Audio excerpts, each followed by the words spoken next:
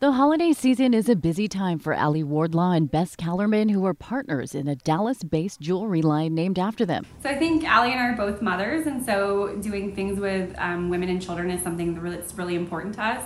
But I think during the holidays, kids are for sure the focus of the holidays, and sometimes the mothers get forgotten, and so we wanted to make sure that they felt special and loved during this holiday season as well. To make it extra special for mothers, the women hosted a jewelry making event for the children at Genesis Women's Shelter, which provides safety, shelter, and support for women and children who've experienced domestic violence. So we brought beads and let the kids make their own designs and bracelets, and we helped them. And then Allie and Bess added to the stack so that they would have a full stack for their mom for Christmas. For the children, it was a way to show their creativity and make sure their moms have something under the tree for Christmas. There was one little boy, and Allie and I both talked about him. He reminded me of my son. His favorite color was green, and he was so excited to make a green bracelet for his mother. And he'd actually already packaged, I think Allie actually packaged it up, and he unpackaged it to show me. He was so proud, and it literally made my day,